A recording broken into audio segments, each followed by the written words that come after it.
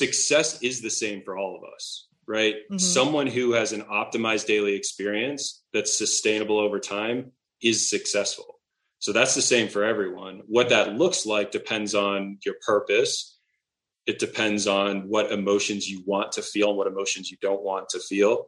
And so that we refer to that as a desired end state.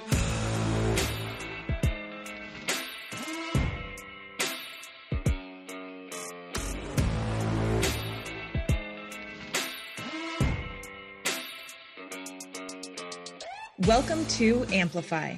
We are here to help you own your truth, use your voice, and stand out as the most unapologetically aligned, abundant, and authentic version of you, so that you can make a big impact in the world doing what sets your soul on fire. Because you and I, we are meant to stand the F out. I'm your host, Lauren Salon, and I'm a public relations and marketing expert, entrepreneur, speaker, former on-air entertainment host, and past professional fitness competitor and health coach. And several times per week, I'll be bringing you epic guest conversations and solo episodes along with the tools, tricks, and tips that you need in order to step into your power, own your purpose, and stand out in the world as the most vibrant version of you. Because I believe that the more you are in the world, the more successful and fulfilled you will be. So what do you say? Are you ready? Let's get amplified, because blending in is bullshit. Welcome back to Amplify. In today's episode, I sit down with Larry Yatch, who is an elite leadership strategist and the creator of the SEAL Team Leaders SEAL Success Programs, which are a collection of skills-based trainings, workshops, and courses that enable high performers to find fulfillment, connect with their teams, and make a sustainable impact in their field. A graduate of the U.S. Naval Academy and former 10-year officer in the Navy SEALs, Larry has spent nearly a decade since his retirement as a trainer and speaker, helping senior executives to optimize their personal growth and leadership strategy for superior performance. In addition to numerous military honors, Larry is recognized as the go-to expert in leadership development, team performance, and project management. In this episode, we talk about so many things, from SEAL training to mindset to managing your state to connecting back into your body to healthy masculinity to success and so much more. I think you are going to love this conversation. All right, I'm here with my friend Larry, and we have such an awesome conversation coming up. I'm super, super excited for this. Larry, thank you so much for joining us today. I know you're going to share so much inspiration and amazing wisdom with the audience. So thank you for joining us. Oh, it's my honor. Glad to be here. Thank you. So as you know, we start every episode with some rapid fire questions. So we're just going to get right into them. So number one, what is something that you are grateful for right now? I'd say this opportunity to connect with you and your audience. I mean, it just, for me to be able to expand my reach through other means is amazing. And to be able to have this opportunity is huge. Awesome. Thank you. And what would you say is a guilty pleasure of yours, whether or not you feel guilt around it, but you know what I mean? My guilty pleasure is activities that can kill me. Yes. Adrenaline junkie. Yes, exactly. What's a random fact that not many people know about you? My soul animal is a blue whale. Ooh, okay. Why? Follow up to the rapid fire. Okay. So we stopped rapid fire. I mean, we're you know what? Free for all. We go where we want. I'm curious though now. Yeah. So there's in our business, we optimize teams, right? For organizations, and there's all sorts of different character trait assessments, all of those things. And I've never found much use in any of them. My wife and business partner found this woman that will tell you your soul animal. So you just send her a picture of you. She doesn't know your name, doesn't know anything about you. And she identifies your soul animal. And I of course thought this was crazy to begin with. And then we've done enough, we bought it for our entire team. She is so damn accurate that we've started using this in our organization as a means to present businesses with character assessments for people that can actually coordinate action, because like you have all those ones where it's like ISTJ and all these different things that no one ever remembers what the hell it means. But when you know you're a blue whale, like you don't forget that. And I can tell you what every one of my team is. So for a blue whale, big animal, that largest land animal on the earth, momentum. Like when I'm moving, it's very hard to stop me. And I love to go extremely deep on anything, right? I don't know how to stay on the surface. And so those are some of the big traits for a blue whale. Very cool. I like that. Thank you for going off the track of rapid fire and sharing that. That's really cool. You're the boss. Like, so now I'm like, what's mine? Exactly.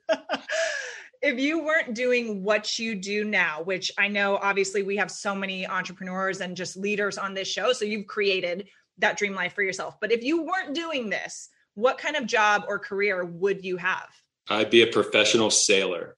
Okay, cool. Yep. Water themes, which we'll get into out more. In the ocean. Any weird talents or special skills? I know you've got tons of crazy I've got skills. Tons and tons of these weird talents and special skills. I am an expert knife thrower. Cool. I'm really good on a slack line. I can throw knives while standing on a slack line. How about that? Okay. That's very cool. Very cool. When you were little, what did you want to be when you grew up? A Navy SEAL. Badass. All right. Awesome. Check. Cross that off the list. When's the last time that you cried? Well, that was last Thursday. Okay. All right. And how about the last time you laughed so hard, like you just like lost it, like I laughed so hard I cried? Sure. Yes. Last night. Yeah. Okay. Okay. What is your favorite meal? My meat of any form. Yes. Okay. And favorite travel destination or your next travel destination? We're doing an RV trip with my oldest son for his birthday. So we'll be going around national parks in Utah. Very cool. RVing is the thing to do these days. As so many of my friends ditched their houses and got RVs and have been just traveling the world. It's very cool. That's super exciting. So, okay. Rapid fire done and dusted. So I would thank you for playing along with me with that. I would love for you to share your couple minute story. Like, how did you get to where you are now, from like Navy SEALs to performance coaching and what you're doing in your business today? So I'll start at the beginning. I saw Top Gun when I was in third grade and decided I was going to be a fighter pilot. So my journey started with Tom Cruise. Yep, so that was cool. it. And then I found out that the coolest fighter pilots went to the Naval Academy. So by the middle of third grade, I was dead set on going to the Naval Academy and being a fighter pilot. Wow. And I started working on it at that point. Like literally that afternoon, I was like, okay, let's get this done. And then in seventh grade, I found a book called The Men with Green Faces, which was a Vietnam era SEAL book. And by the end of the book, I was convinced that fighter pilots were pansies and I needed to be a Navy SEAL. Problem was, I was a little skinny, dorky kid that got picked on my whole life. Yeah, I would have been voted least likely to be a Navy SEAL out of high school. I was 5'2", 107 pounds. If it had a ball or a team, I was useless at it. Like, it definitely not Navy SEAL material. But I did get into the Naval Academy. I went there for 4 years and got stronger and bigger and worked really hard and got a chance to go to SEAL training when I graduated, and spent what was 10 years as a SEAL from 1998 to 2008. So I was an officer in the teams and I was responsible for the Middle East.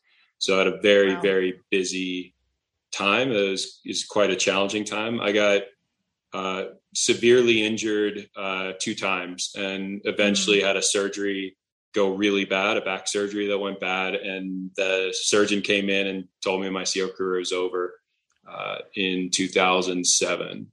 And so I went through been through 14 surgeries to get put back together. And they said I wouldn't walk without a cane, yet I'm jumping out of airplanes still. So, mind over matter on that one.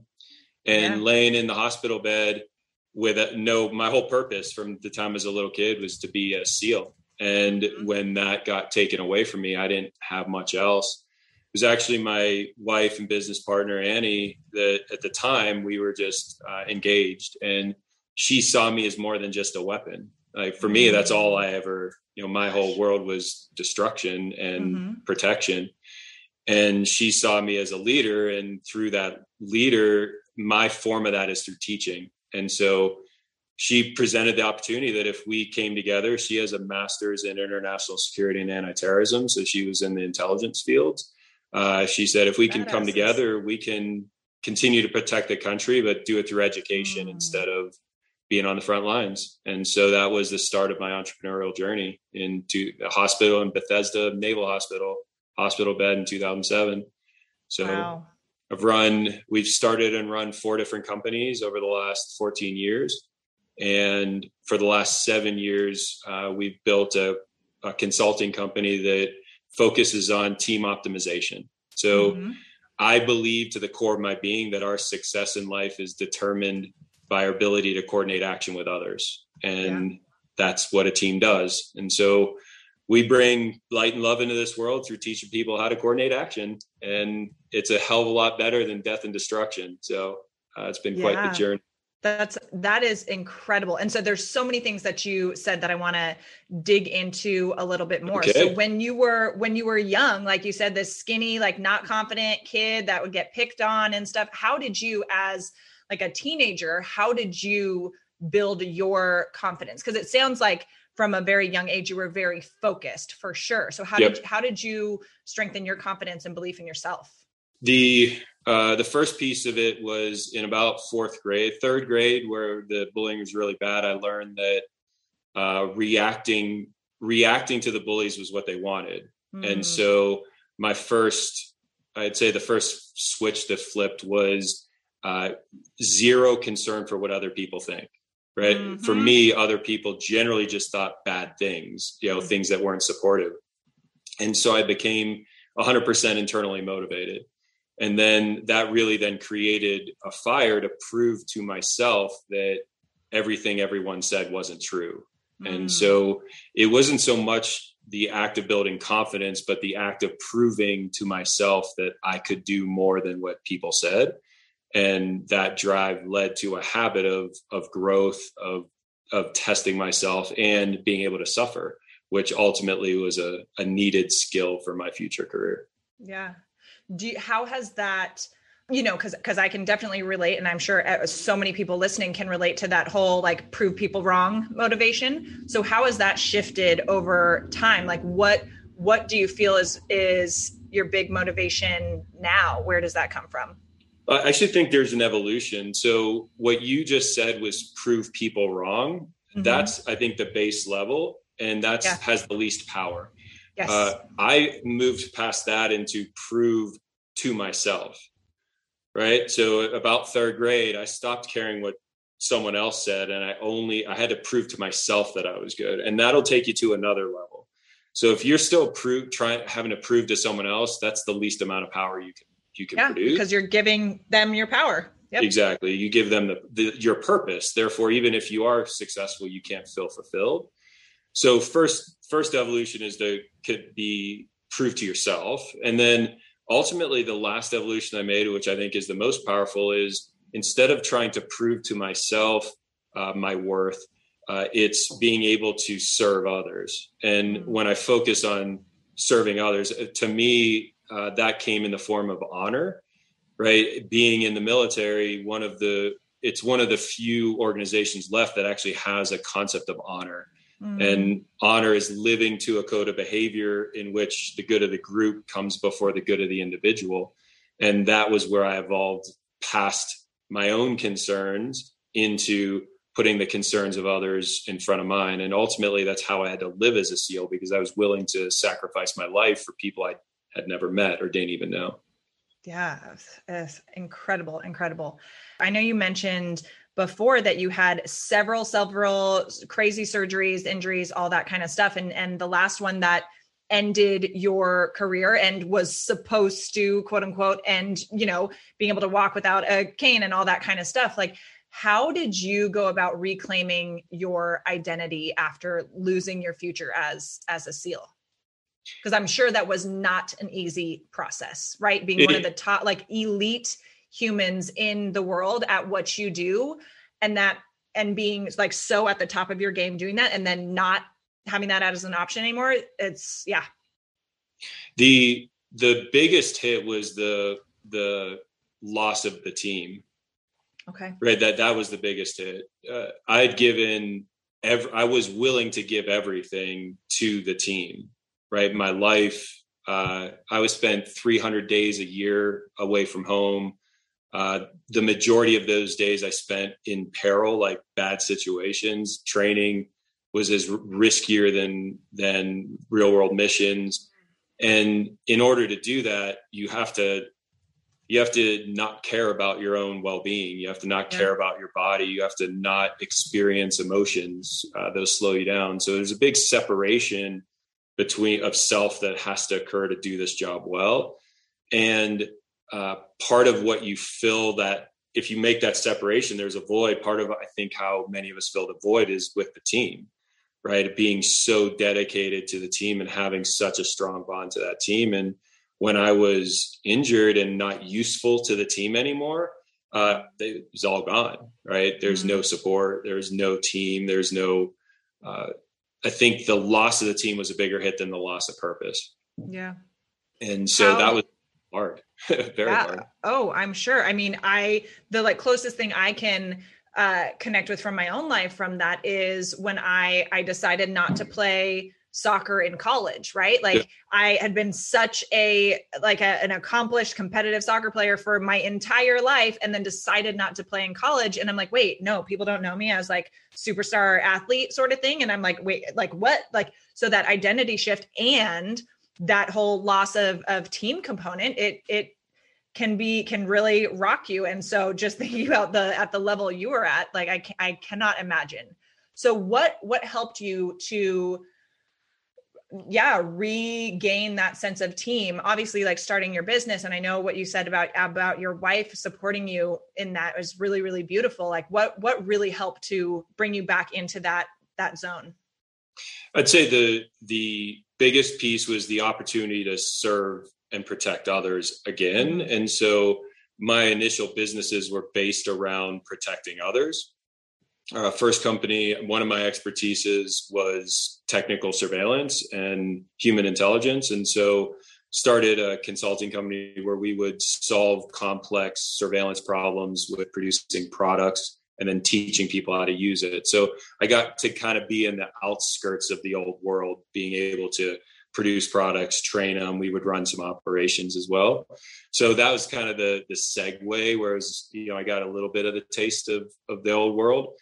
And then the second business that we ran and built up pretty big was personal safety and self-defense. So teaching people how to identify threats in their world and avoid them and be able to protect themselves and those they love from evil forces, if you will. And so that was an easy one, right? Because I basically got to do the same thing I was doing, but instead of doing it, being the one protecting people, I was teaching someone how to protect themselves, which I actually found more fulfilling because, it's like teach them to fish or give them a fish. I can only protect so many people, but when I start changing the way people see their world, they're going to be safe for the rest of their life and model that behavior for their children. Mm-hmm. So I think it was in, like we said earlier, honor, right? Putting the good of others in front of my own good, instead of worrying about my loss, worrying about my pain and suffering that I was in, being able to focus on others' joy, fulfillment, safety. I think that's what enabled me to do that transition. Yeah. Incredible. What are some of the core leadership principles that you learn as a SEAL that you have used or that you use now in your business in SEAL team leaders? There's other three I'll give you. These would be the three biggest ones. These are the ones that I was so surprised. For me, I knew nothing but military, right? High school, straight into a military college, and then straight into the military. And I was at the Naval Academy, which is an elite school. And then I went to the SEALs, which is an elite program. So I got spoiled being around really good people, like the highest functioning people in the world were the people, that's everyone. And so you go back into the real world and you're like, wait, what are you doing? Who are you? Yeah, it was just the fundamentals of making a commitment, holding a responsibility. If I asked one of my SEALs to do something, they did it 100% of the time. Like, yes. I mean, it would maybe 0.1% of the time someone would mess up, maybe. And most of the time they did above and beyond what the standard was. Like if I said, do 3, they usually did 5, and they came up with a new way to do it easier. Like that was just normal. Yeah. I get into the civilian world. I build my first company, my first team. I can't get someone to take the garbage out after they say they will. Like, hey, we have a big group coming in. You make sure the garbage out on Thursday. Yeah, sure. No problem. They wouldn't do it. And why didn't you do that? I forgot. How do you forget? Or better yet, like, oh, the dumpster was locked. Well, did you ask for a key? Did you even tell me? No, this didn't do it. Like it was, if you could get someone to do half of what they said they were going to do, that was a win. It just blew my mind. Yeah. So these are kind of the core principles that I just took for granted that people don't do. And we work with billion-dollar companies. Like we work with big companies and small companies and individuals, right? The full range. But I've worked with companies that are valued over $1 billion, and they don't know this either. This is what blows me away. So the first thing is we didn't get, as a SEAL, they never told us what to do. They told us why we were doing something and then left it up to us to figure out what to do and how to do it. And in the civilian world, no one asks, knows, or cares about why. They just want to know what to do. And if they're lower performing, they just tell me how to do it. They don't even care what they're doing. And so that'd be the first one, the power of why. Simon Sinek said it the same way. It was backwards, right? Like start with why. Yeah, start with why. And it's the same thing. The why doesn't change. The strategies, which are the whats, and the tactics, the hows, they change all the time. So there's unbelievable power in understanding why. And if someone tasks you with doing something and you don't understand why you're doing it, that's your fault. Like you've failed at that point. It's your responsibility to know. So that's the first one. The next one is that the civilian world has leadership and management backwards. In the civilian world, everyone aspires to be a leader, and a leader is the visionary in the front, kind of saying, follow me. And the manager is a necessary evil that we need to have to fulfill the leader's desires. And that's backwards. In the teams, I wasn't a leader. My job was to be the manager. So I was an officer, meaning I had rank, and I had SEALs that were enlisted that were under my rank. So if I would go in and try and lead SEALs that had 10 years more experience than I did, they would beat me up behind the berm like that, because it was dangerous. My job is to manage them as leaders. My job is to build leaders all around me. If I have to actually lead, I'm failing. And so if I actually have to do something, something's gone really wrong. So we think about it backwards. You should aspire to manage, which is build, grow, and support leaders. That's the greatest gift that you can give the world, not being the visionary leader in the front with people that follow you. So that can change everything when you change your perspective around leading and management. And the last one is the power of teams. Like we can't survive on this planet alone. We would die. I mean, we'd last a couple days if you couldn't coordinate with other people. Our success in life is determined by our ability to coordinate action with others. That means that if you're not experiencing the life you want or the success you want, you don't have the right people around you. You're on the wrong team. Your team isn't functioning at a high enough level. There is nothing else. Like the most fundamental thing in life is to be able to coordinate action well. So that's, again, not focused on, because we have this kind of individualistic, society or culture that values individual, which is good, but the rugged individual is going to die. Give me a team any day over a valuable individual. Absolutely. I love all of that. So then how is the training that you do when you come into a business or you work with individuals, how is that different than typical leadership training or success training that most people would jump into or hire somebody for these days? I'd say the biggest thing is we do everything backwards. Like we do it opposite of how everyone else does stuff, based on the fact that most people are basing their leadership development and team work off of the civilian world. So they're taking what I believe are fundamentally flawed fundamentals and optimizing fundamentally flawed fundamentals, right? When was the last time you saw a book on management, right? It's always leadership, and it's always individual leadership. What can I do to lead better? Which is the wrong question to be asking. How do I make others lead better? Yes. Right. That's the right question. That's how we create big difference. And so fundamentally, we do it all backwards. On top of that, like, we start in the core of the organization as opposed to at the top.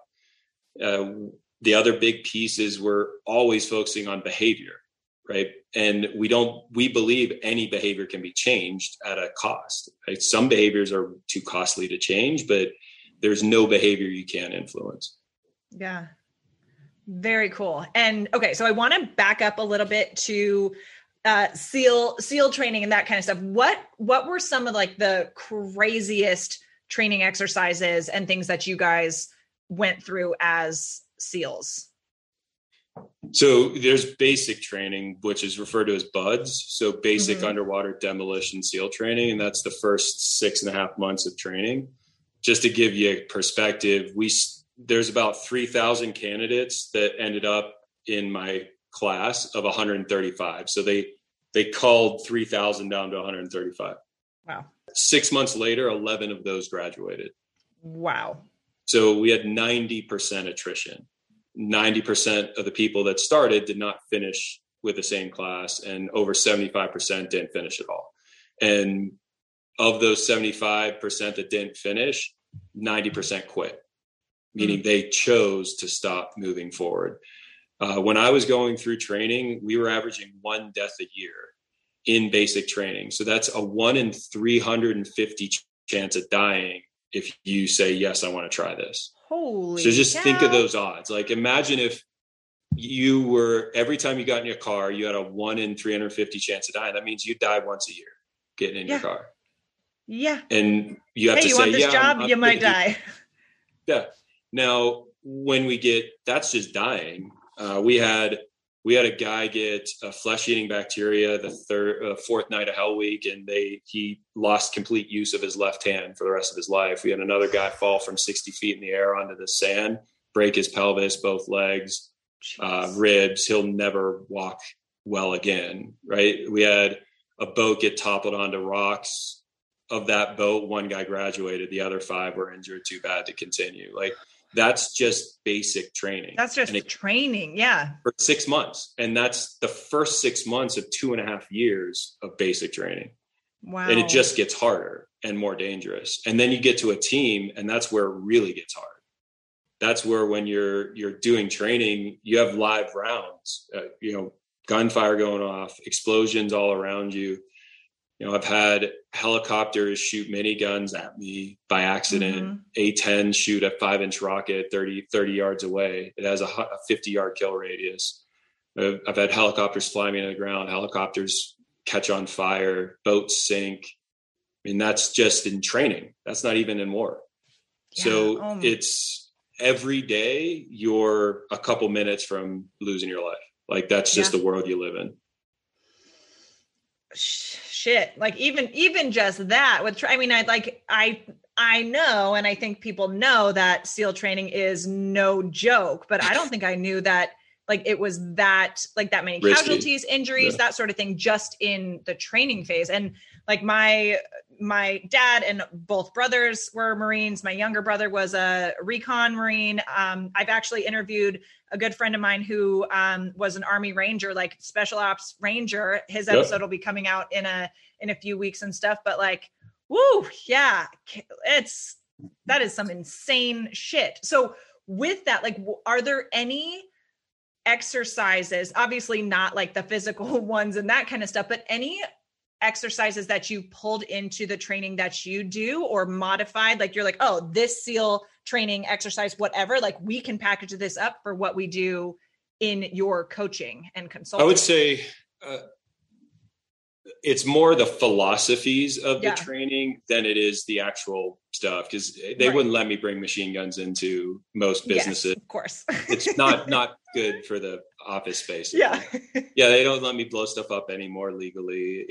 We got some restrictions, but there's a couple philosophies. So one of the philosophies that is an absolutely core philosophy is your ability to self-regulate mentally, physically, and emotionally determines your performance. If you can self-regulate at a high level, you can perform at a high level. If you can't self-regulate at a high level, you cannot perform at a high level. It's impossible. And so we've built some really strong courses of instruction around development of self-regulation, because the same part of the brain controls mental, physical, and emotional self-regulation. So being able to leverage that neuroscience to increase physical self-regulation, that helps you emotionally and mentally as well. So that's one of the big pieces of philosophies. The other big philosophy is my distinction for power is the ability to influence change. So when you have a lot of power, you can influence a lot of change. If you have no power, you can't influence any change. And as a human being, there's a formula for that. And that's learn, practice, experience. And we used to call it crawl, walk, run. So every training block that we did, we would start crawling. So how do we do this like a baby, super slow and super safe? And then how do we walk at this? And then how do we do this at full speed? And so we've translated that same thing into every way we train anything. Every course, every class, every exercise is based on that identity that as a human being, you produce power, you produce ability to influence change by learning, gaining knowledge, practicing, developing skill, and gaining experience to have confidence in that skill. And so that becomes a formula for design.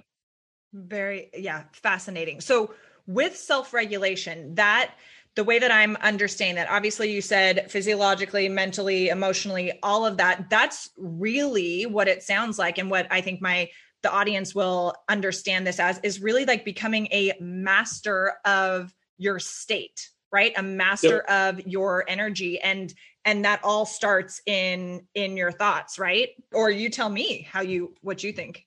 Yeah. So I don't believe we can control our energetic state, our frequency. I believe that our ability to influence our mental, physical, and emotional states builds into the state that we show up in the world, our frequency, if you will. I don't know what word you want to use, but from fear and guilt on the low end to love and connection on the top end. So I believe that how we show up mentally, physically, and emotionally then determines how the world experiences us, which is then the frequency we're at. Yes. So becoming a master at being able to be mentally, physically, and emotionally centered gives you the ability to be at the high frequencies. If the world can bump you off of your center mentally, physically, or emotionally, you can't achieve those higher frequencies for the world to experience. Yeah.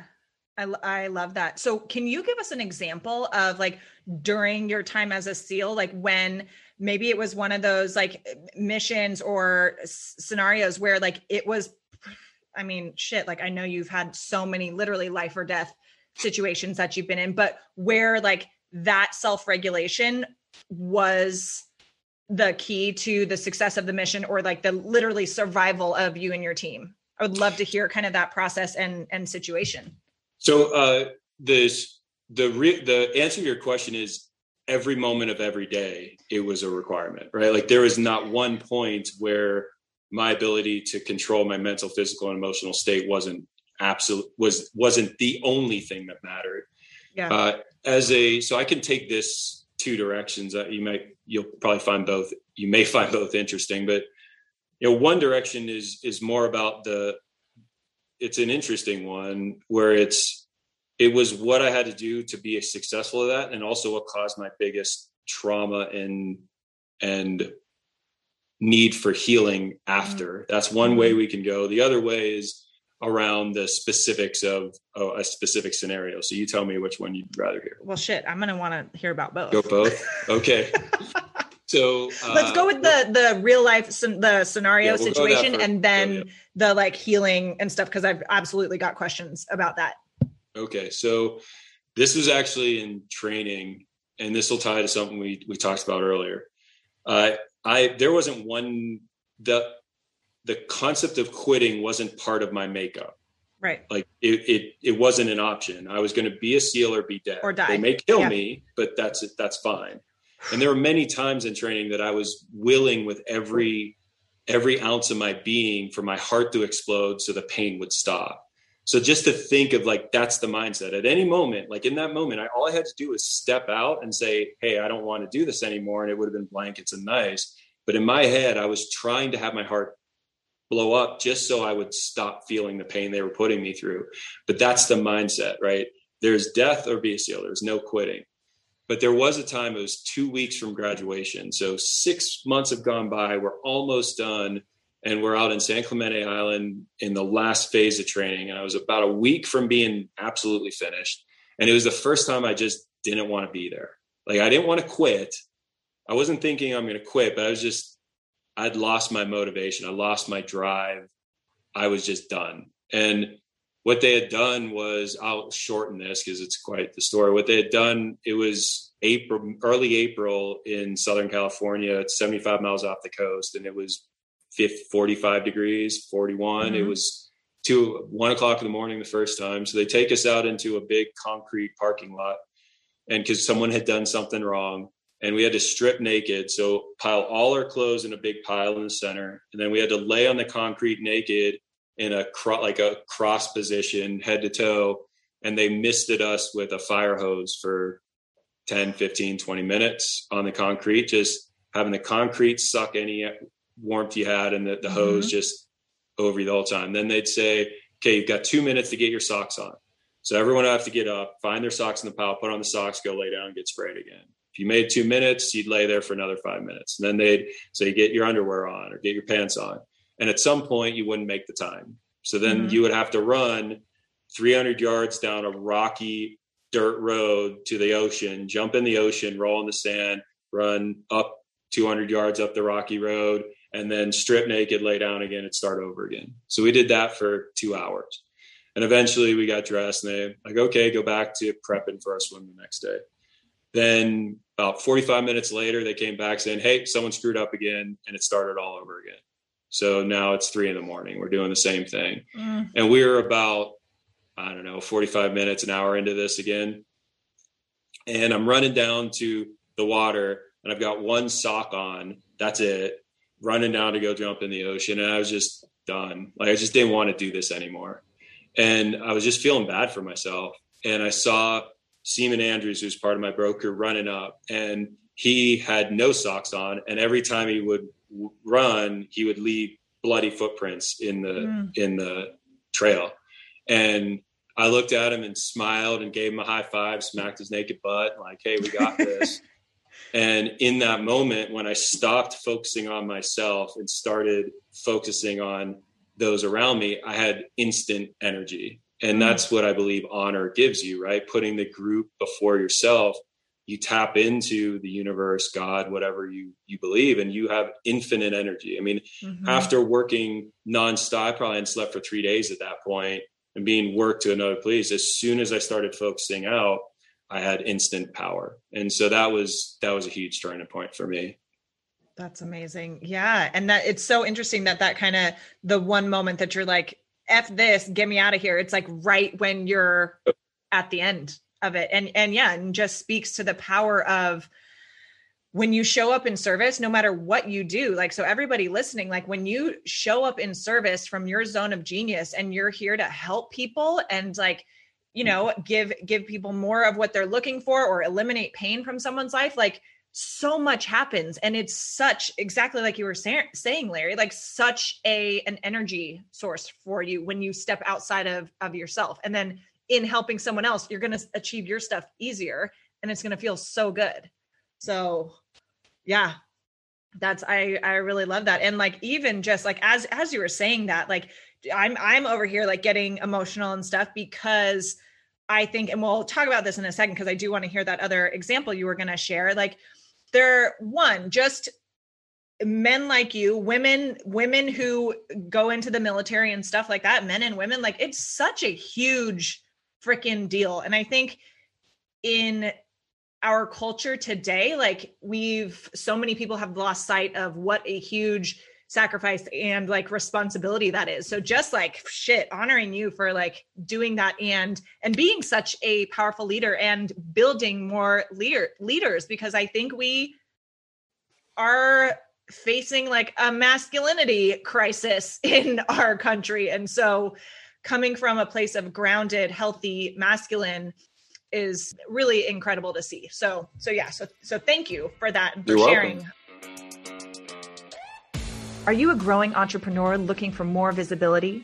Do you want to stand out as the authority and expert that you are?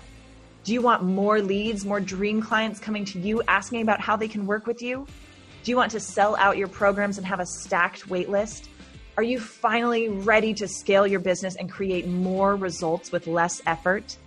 Then you need the PR Accelerator, a hybrid program where we will teach you or somebody on your team how to do your own public relations, how to secure more podcast interviews, more media features, more speaking gigs, more collaborations, and ultimately more authoritative visibility so that you can scale your influence, your impact, and your income with ease. To learn more, visit laurensalon.com/PR-accelerator. That's laurensalon.com/PR-accelerator.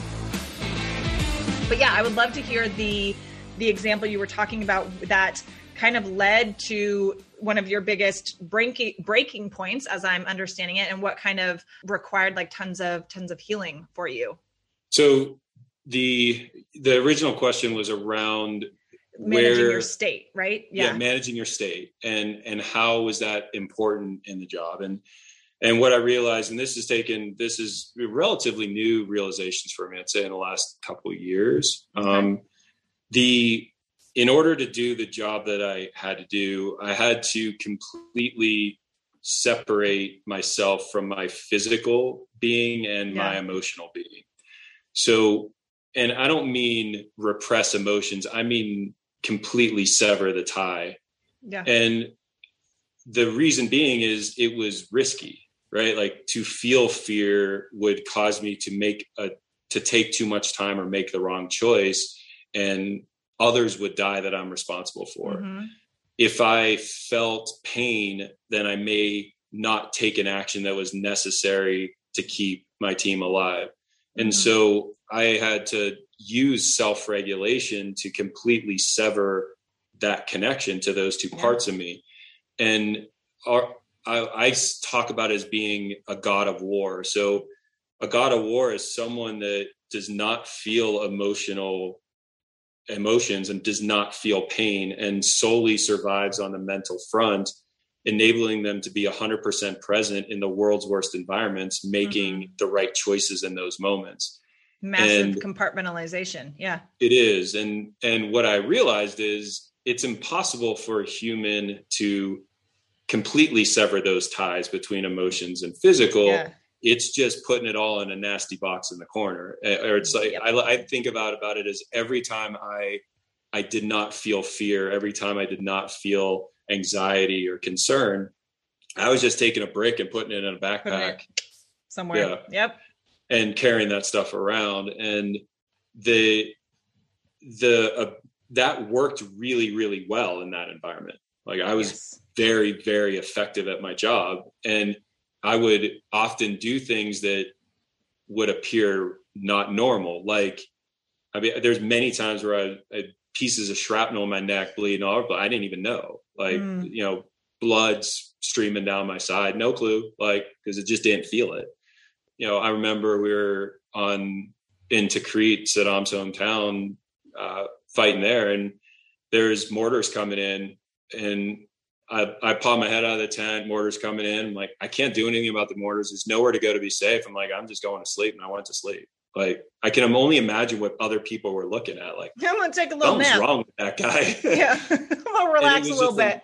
It was just not, I didn't feel fear, right? I didn't care what happened to my body. And so it was very effective. Well, transition into a world where that isn't needed, and you have a family, someone that cares about you, kids, and what that person feels like is death, right? Because that's literally what makes a human alive, is emotions and physicality. And I didn't have access to that. Yeah. And so I'll look at pictures, and you can see it's just death behind my eyes. For the first 2 years of my son's life, he would never sit in my lap, not because he could feel that. Right. And it's been a humongous effort. Biggest battle of my life is fighting back to being a man of the heart, like being able to feel physically and feel emotionally. And it's scary and difficult. Right. And a lot of times, like a little kid, I remember this happened about 1.5 years ago. I was part of a skydiving team, professional skydiving team. I guess I should say I was. And I had a jump, and I was getting ready to jump, and I felt sick to my stomach and shaky.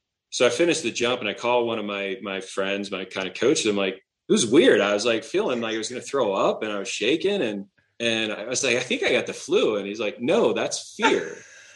Like, you feel scared. Like, what's wrong with me? And you're like, nervousness? Yeah. I was like, oh, that's what fear feels like? I don't like that.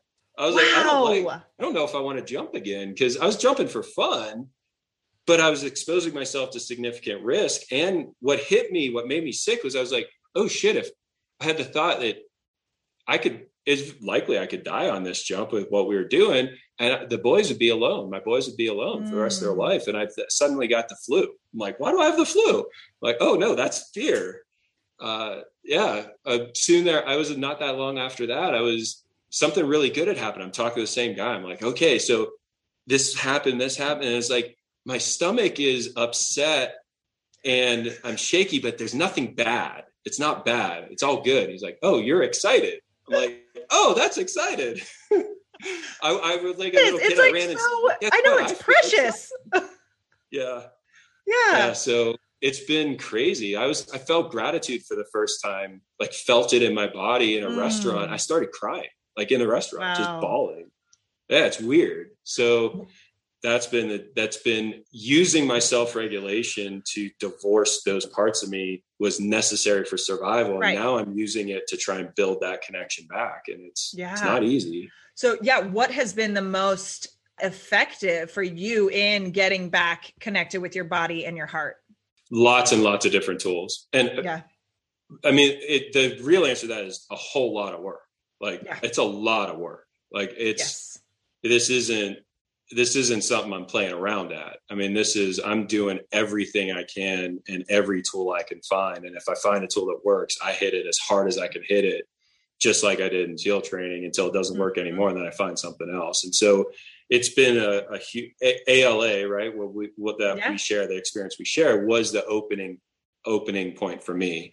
And that was the start. And then from personal development into work with different medicines. And then from that into now I found a technology that helps heal the biome, the gut biome, to change neurochemistry. So it's a permanent solution to these things. And each thing just builds on the next to be able to I believe, give me a second life, right? A second chance. Yeah. So as everyone listening in, as Larry just mentioned, ALA. So you went through the program a few years before I did. It's called about a year, about 1 year. Ascension Leadership Academy. And it is a very intensive, experiential, like emotional intelligence leadership training program. And I know for me, it was absolutely one of the most pivotal experiences and transformational experiences I have ever gone through, and has absolutely been one of the biggest catalysts for all of my growth since then. Like, yes. How did you even decide to step into that? Like, what was the moment that you're like, okay, I need some freaking help. I need something, like, okay, I'll try this. Cause I would imagine with your background and everything that like jumping into something like that, probably you weren't like, it was on the top of my, I wasn't looking for it. You're probably like, no, what is this shit? So it was, my life was miserable. I mean, we were very successful. Like, people would look at us and say successful. We're successful in business. We're having massive impact on the people that we're working with. We were impacting at that time 20,000 people a year, easy. Wow. Between the two companies. And yet I was absolutely miserable, just completely miserable. And mostly it was driving by the fact that my experience of life was not good on a daily basis. And I could see how I was causing suffering to my family. And I was willing to do anything, right? I go to any doctor, I talk to anyone about any of this stuff, and none of it worked. And one of the guys, I don't know if you know Brooks Holland. Yeah, he's been my coach the past year. He was one of my one-on-one coaches. I fucking love Brooks. Okay, so Brooks and I met our first day at the Naval Academy of July 1st, 1994. Like he's probably the first person I met when I got there, and we've been friends ever since. We went through SEAL training together. My first business was with him. We've been best men in each other's weddings. Like I've known this guy forever. And he had some really traumatic stuff happen to him in his SEAL journey, his SEAL journey. And I had been hoping to see change, help him through that for 10 years. And he called, it would have been after second weekend. He called on my birthday, and his voice was different, right? His voice was different. He said, Larry, you need to do this. And I'm like, what is it? He said, it's ALA. I'm like, okay, you have to go to San Diego. I just said, okay, where do I sign up? I didn't even look into it. Yeah. And then I went to the website. This was early on, right? The website had nothing. I'm like, okay. And he kind of said it was like a business thing and leadership. Like he would have said leadership development. I'm like, okay. But he was different, and he said to do it. So I just signed up, paid that day, signed up, and I showed up, and I was like, he tricked me, because this is not a business. This is not a business thing. Like the people that are here, this doesn't compute. And I remember walking into the room for the first time, and they had to put all your stuff on the table. So I go over to the table, and I turn around to go sit in the far back corner against the wall and look mean so no one will talk to me. And I remember, because that's what I do, right? Yeah. Go look mean so no one will talk to me. And I'm like, wait a minute. I don't want to be here right now, but I'm here because of that behavior. So obviously I got to do something different. So at that moment, I remember stopping like midway. Like, I'm going to go sit in the front row next to two people I would never sit to, and I'm going to say hello to them. And if I don't want to do it, I'm going to be the first one. And so I was like, first time they asked for someone to do something and I don't want to do it, I'm going to raise my hand. And that was the doorway for me, because then it changes, because I showed up like, what I've been doing has got me where I don't want to be. I'm going to do something. I'm going to do the opposite. Very cool. That's really cool. Yeah. I love that. And yeah, I love that you're like, wait a second, what is this crap? Like this. Yeah. All right. I trust you, but also like, yeah. Like, and I can attest to like like I said, one of the most powerful experiences and things that I've ever gone to. Absolutely. And so for you, I would love to hear a bit more about, so now, like in day-to-day life, when it comes to self-regulation, that sort of thing, like what are some daily practices that maybe you do or that other people can do to become better at self-regulating, like in the normal civilian world? So you're asking two different questions. Oh, okay. One question is, what could someone do to increase their self-regulation? I don't, right? Like I don't have to do anything on a daily basis to increase my self-regulation, because I did my homework, right? I've got too much of it, if anything. Okay. There are things that I do on a daily basis to better my life. So there's two different questions. I can answer either or both. Which one would you like me to answer? I guess like some of both, like some of those like kind of daily practices that support you where you're at and in this leadership role, and then what others can do, like some of those like beginner self-regulation things. So let's start with the easy ones, is self-regulation for what do you need to do. So think of self-regulation like a piggy bank in your brain. Okay. There's the size of your bank and how much money's in it. When it comes to self-regulation, our job is to constantly make our bank bigger and to make sure there's more money in it. Because you can have a big bank, but no money. Yeah. So the way that we make our bank bigger is to constantly stress our mental, physical, and emotional selves, just like you would work out. Right. So when I stress myself mentally, physically, and emotionally, when I have money in the bank, energy, I make the bank a little bigger. The second thing is you got to control the amount of money in the bank. So we have to be careful not to waste our money. So how can we waste money? Emotionally, this is a big one for a lot of people. Social media is designed to drain your self-regulation back, right? Every time you look at social media or the news, you're taking dollars out of your bank. Yep. Eventually that bank is empty and you don't have the ability to self-regulate mentally, physically, or emotionally. Physical self-regulation, getting enough sleep, eating. If you're hungry and tired, you're using self-regulation to keep working. And so that's mental self-regulation, being able to make sure that you're not wasting your attention or your focus on things, right? Having notifications on your computer. Every time a notification comes up and you shift your attention, you're taking $1 out of the bank and giving it up. Yeah. So those would be the big things. Stretch your bank when you have the money in the bank to do it, and make sure you don't waste the money that you got in the bank. So that's the kind of basic lesson in self-regulation. I love it. Very, very helpful.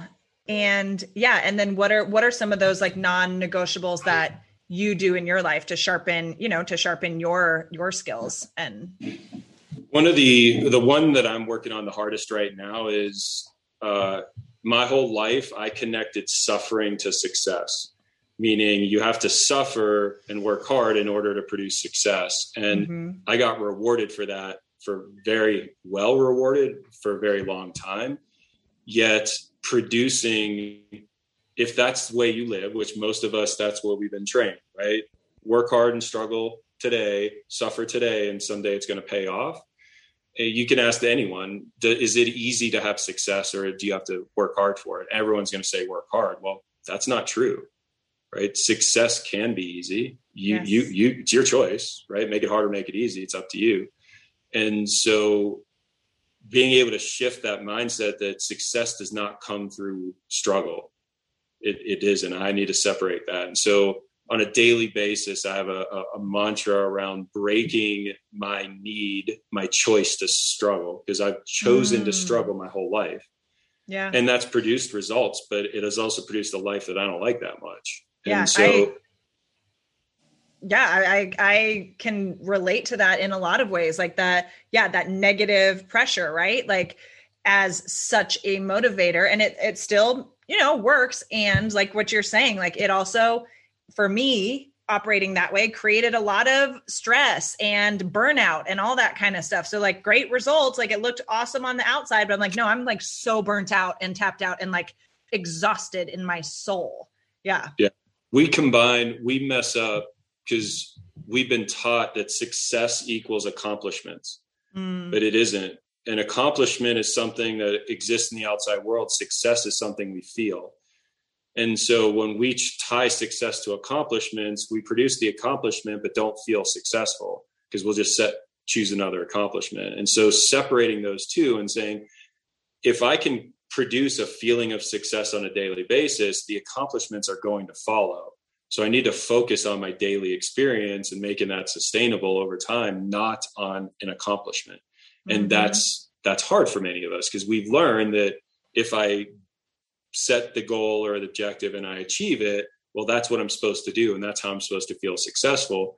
But if you struggle to that moment, then you've had a bad life up until that accomplishment. You experience the accomplishment, the success for a minute, 2 minutes, then you set another one and you're back to struggle. So you live a life of struggle with little spikes of accomplishment every now and again, versus producing a life where you feel success every day and the accomplishments are sure to follow.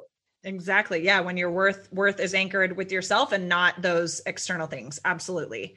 So speaking of that kind of stuff and success, accomplishments, like, because you guys in your business and SEAL team leaders, you guys are experts at helping people achieve success. Yep. So what would you what's your definition of success? Success is an optimized daily experience, sustainable over time.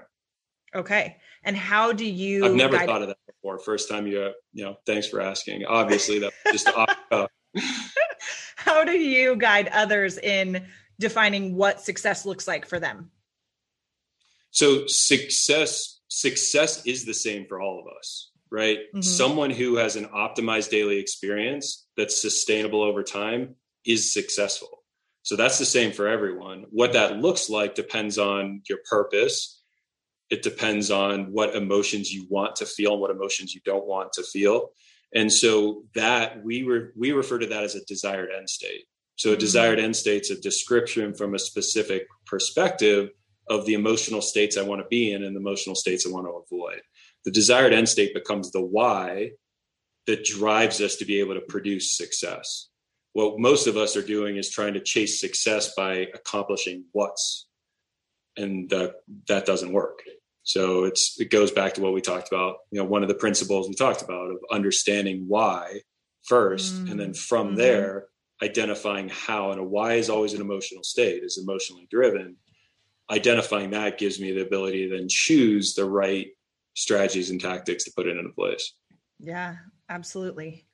So I mentioned this a little bit earlier with just the state of masculinity in today's world and how it's almost this idea of masculinity and men being masculine is almost a bad thing, right? Like that's kind of the sentiment that's going around. And I absolutely disagree with that. And I think we need more men who are grounded in their healthy masculine, right? In leadership. What do you think of like the current state of like masculinity today? So I've to answer that a couple ways. So first, I have no idea of the state of masculinity in general, based on the fact that I stopped watching any news, any news at all 10 years ago. I spent zero time on social media because that for many years, what we were doing was the news. Like you go do something, you come back and it was on every news channel. And I remember doing a really big mission coming back and every channel had it completely wrong. And it was easy to see how that channel's leanings created the story that they're saying, which is 100% false. Wow. And at that point, I'm like, wait a minute. So this is like watching a movie. This is entertainment. Wow. And entertainment for me should make me feel good, not bad. And the news always makes you feel bad. So I stopped paying attention to any of it. So I have no idea what's going on or what the general state is. And you'd think, oh, could be like, wouldn't that be dangerous? Not having any clue? No, hasn't impacted me at all. Yeah. Yep. And so everybody take note, unplug from the freaking TV more. Yeah, completely. Social media. Especially news. Unless you want, if watching the news makes you feel the way you want to feel, angry and stressed, like good. I don't know why you want to feel that. Right. But go ahead. But knowing if you don't like feeling that, don't consume the thing that is specifically designed just to make you feel those things. Exactly. Knowing that that's the intention behind it is ratings and guess what sells more and like gets more eyeballs is fear and like stress and all that kind of stuff, not the feel good stuff. So absolutely. Like, and I talk about this all the time, being a media professional and knowing how news, media, PR, all that kind of stuff works. And just seeing like, even just in the last year, it's wild out there. So it's insane. And so if you're going to consume that stuff, knowing like not taking shit at face value, right? Knowing that no matter who's sharing it, they've got some sort of agenda or bias behind it.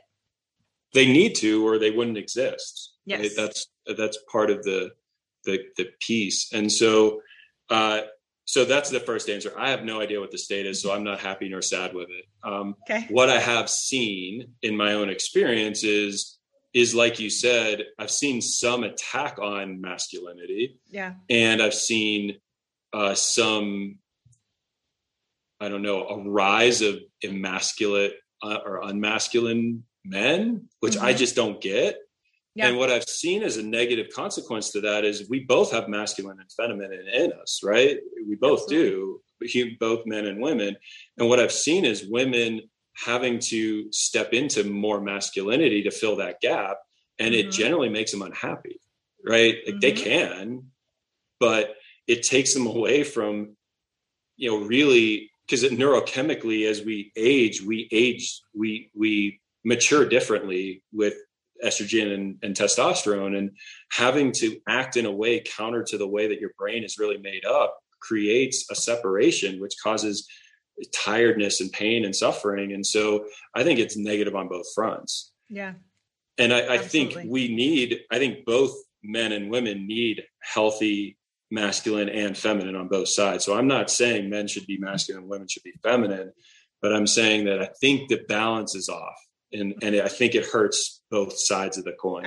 I completely agree. And yeah, this is something I talk about a lot. Yes, men and women, we all have masculine and feminine energy. And the critical thing is not denying either one of those sides, but knowing how to move within them and knowing when, maybe if I lean more into my masculine energy for this activity or for this, whatever it is, that's going to be more effective. Or, if I step back into my feminine more, that's going to be more effective for this situation, knowing how to play within both of them.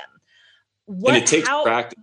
That takes practice. And it's funny. One of the superpowers that I have and that we leverage is language and precision in language. I think you probably notice, you ask me a question, I give you very specific words. They're not, I'm not beating around the bush. And that's from a lot of thought around precision in language.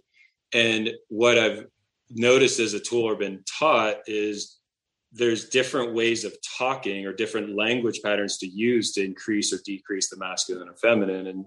And being able, that's one of the tools that I've been using to try and, when I need to be more masculine, I need to change my patterns of speaking. Ooh. Could you give us a few examples for that? Like if you're like, I want to step more into my masculine, what are some of those maybe phrases or words, or I want to lean more into my feminine? I would love to hear that. The masculine is easy, right? So that's logic and solutions. Okay. Yes. Right. That's the thing. And the feminine is all about creation. So creation is done through a vacuum. It isn't done through projection. So masculine is projection of solutions and pushing, right? Where the feminine is the pulling. So if I wanted to be more feminine in this conversation or wanted to pull it, you might ask me a question. I don't know. What do you think? Or I'm not sure, right? That's going to draw you into being more projecting. And then I can use that energy and turn it back around. So that's how I see it, right? It's a pulling or a pushing. Yes. Yes. So I know you said you're not super plugged into what's going on, with pop culture, that kind of stuff. And that you also have noticed a disparagement or something around masculine men or the rise in the opposite of that. How do you think we go about as a society empowering or encouraging more men to step into their healthy masculine? I think it's training, right? We have been taught how to do it. I am a very masculine man because I was taught how to do it or conditioned into it throughout the experiences I had, from not so much, I would say my dad provided a good example of strong masculine, high masculine I think he did a good job of setting that foundation. And then I had the opportunity to be at the Naval Academy that was just built on producing leaders in naval leaders. I had a 4-credit class every semester on leadership. It was part of what was taught. And then obviously you get into the SEALs, you're feminine. I had a chief who was much more feminine than he was probably hyper masculine in any environment. But for us, he was on the other side.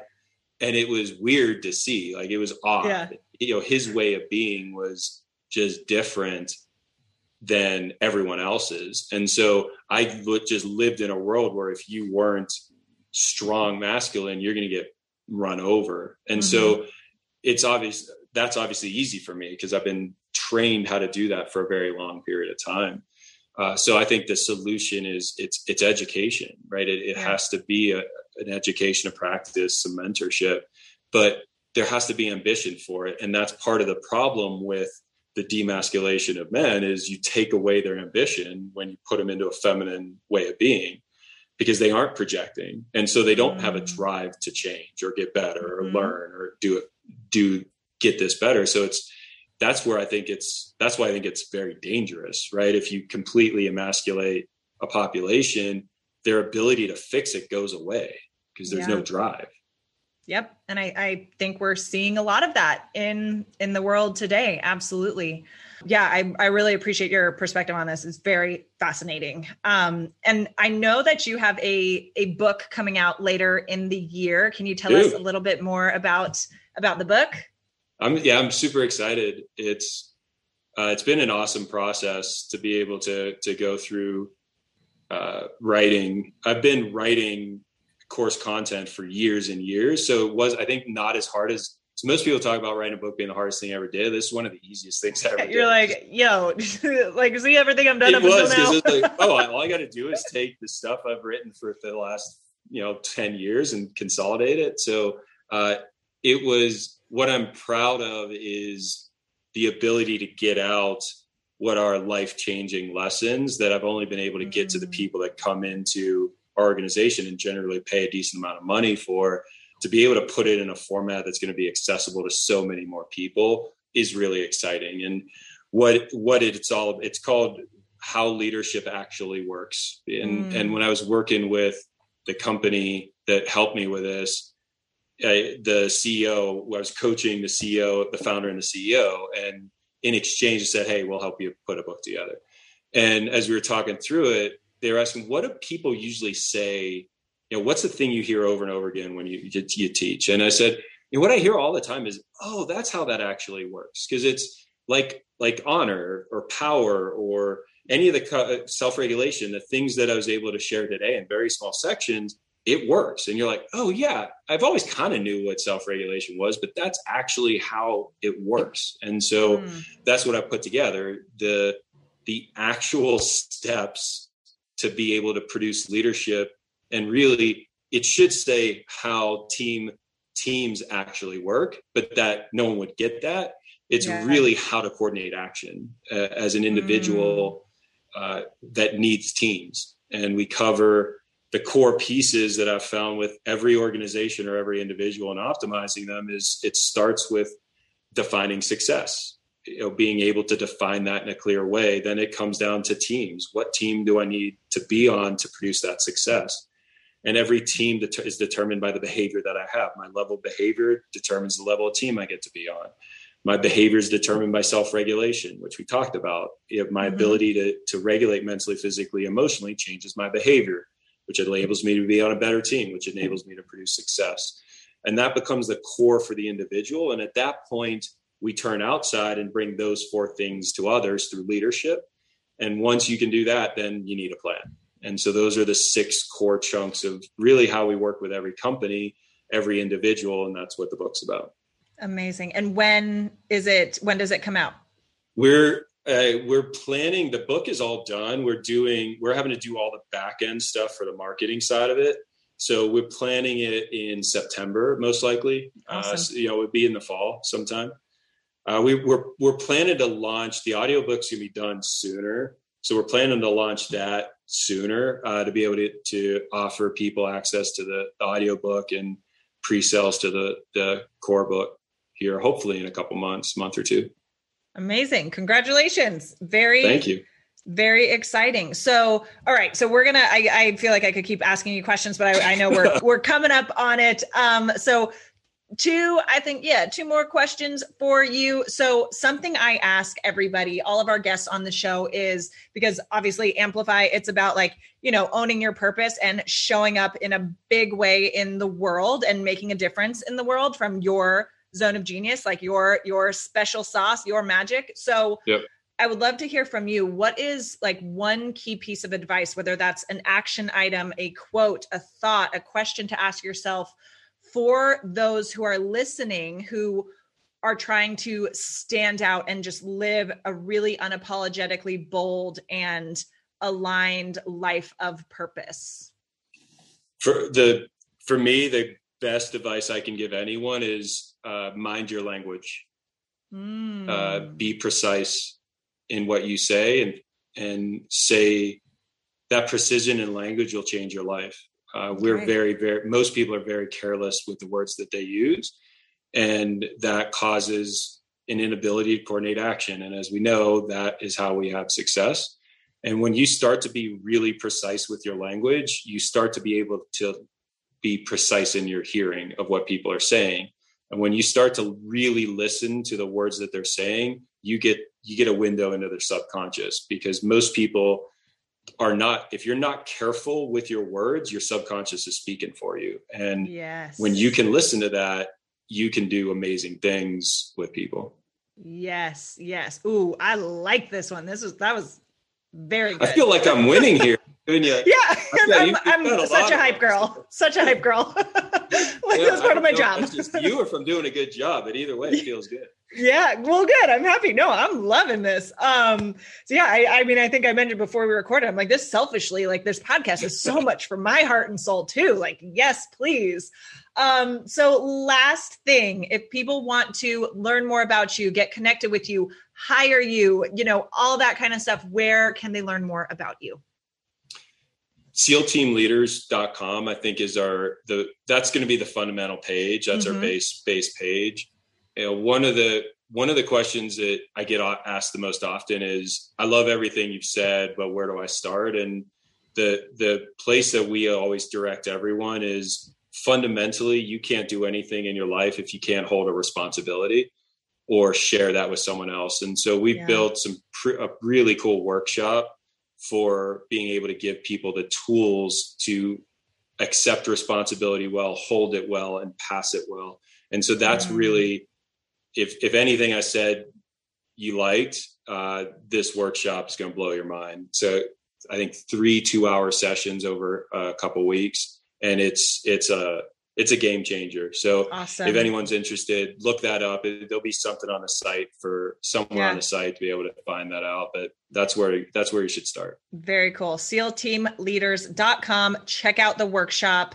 And Larry, thank you so much for joining me and chatting and sharing like so much wisdom with me and with the audience. This has been fascinating and very, very cool. And I know that everybody, I'm sure, listening in is like getting some massive insights and breakthroughs. So very much appreciate your time today. Appreciate your service, everything that you're doing in the world. And thank you for joining me. Yeah, it's my pleasure.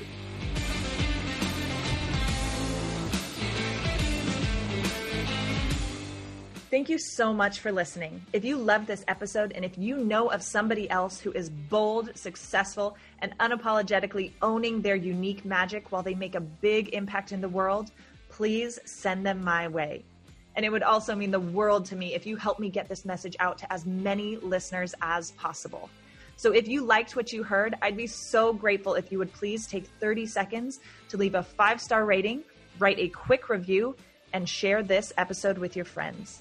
Be sure to tag me so that I can say thank you. And until the next episode, keep showing up, keep using your voice, and keep being you. Because the world needs more of your magic.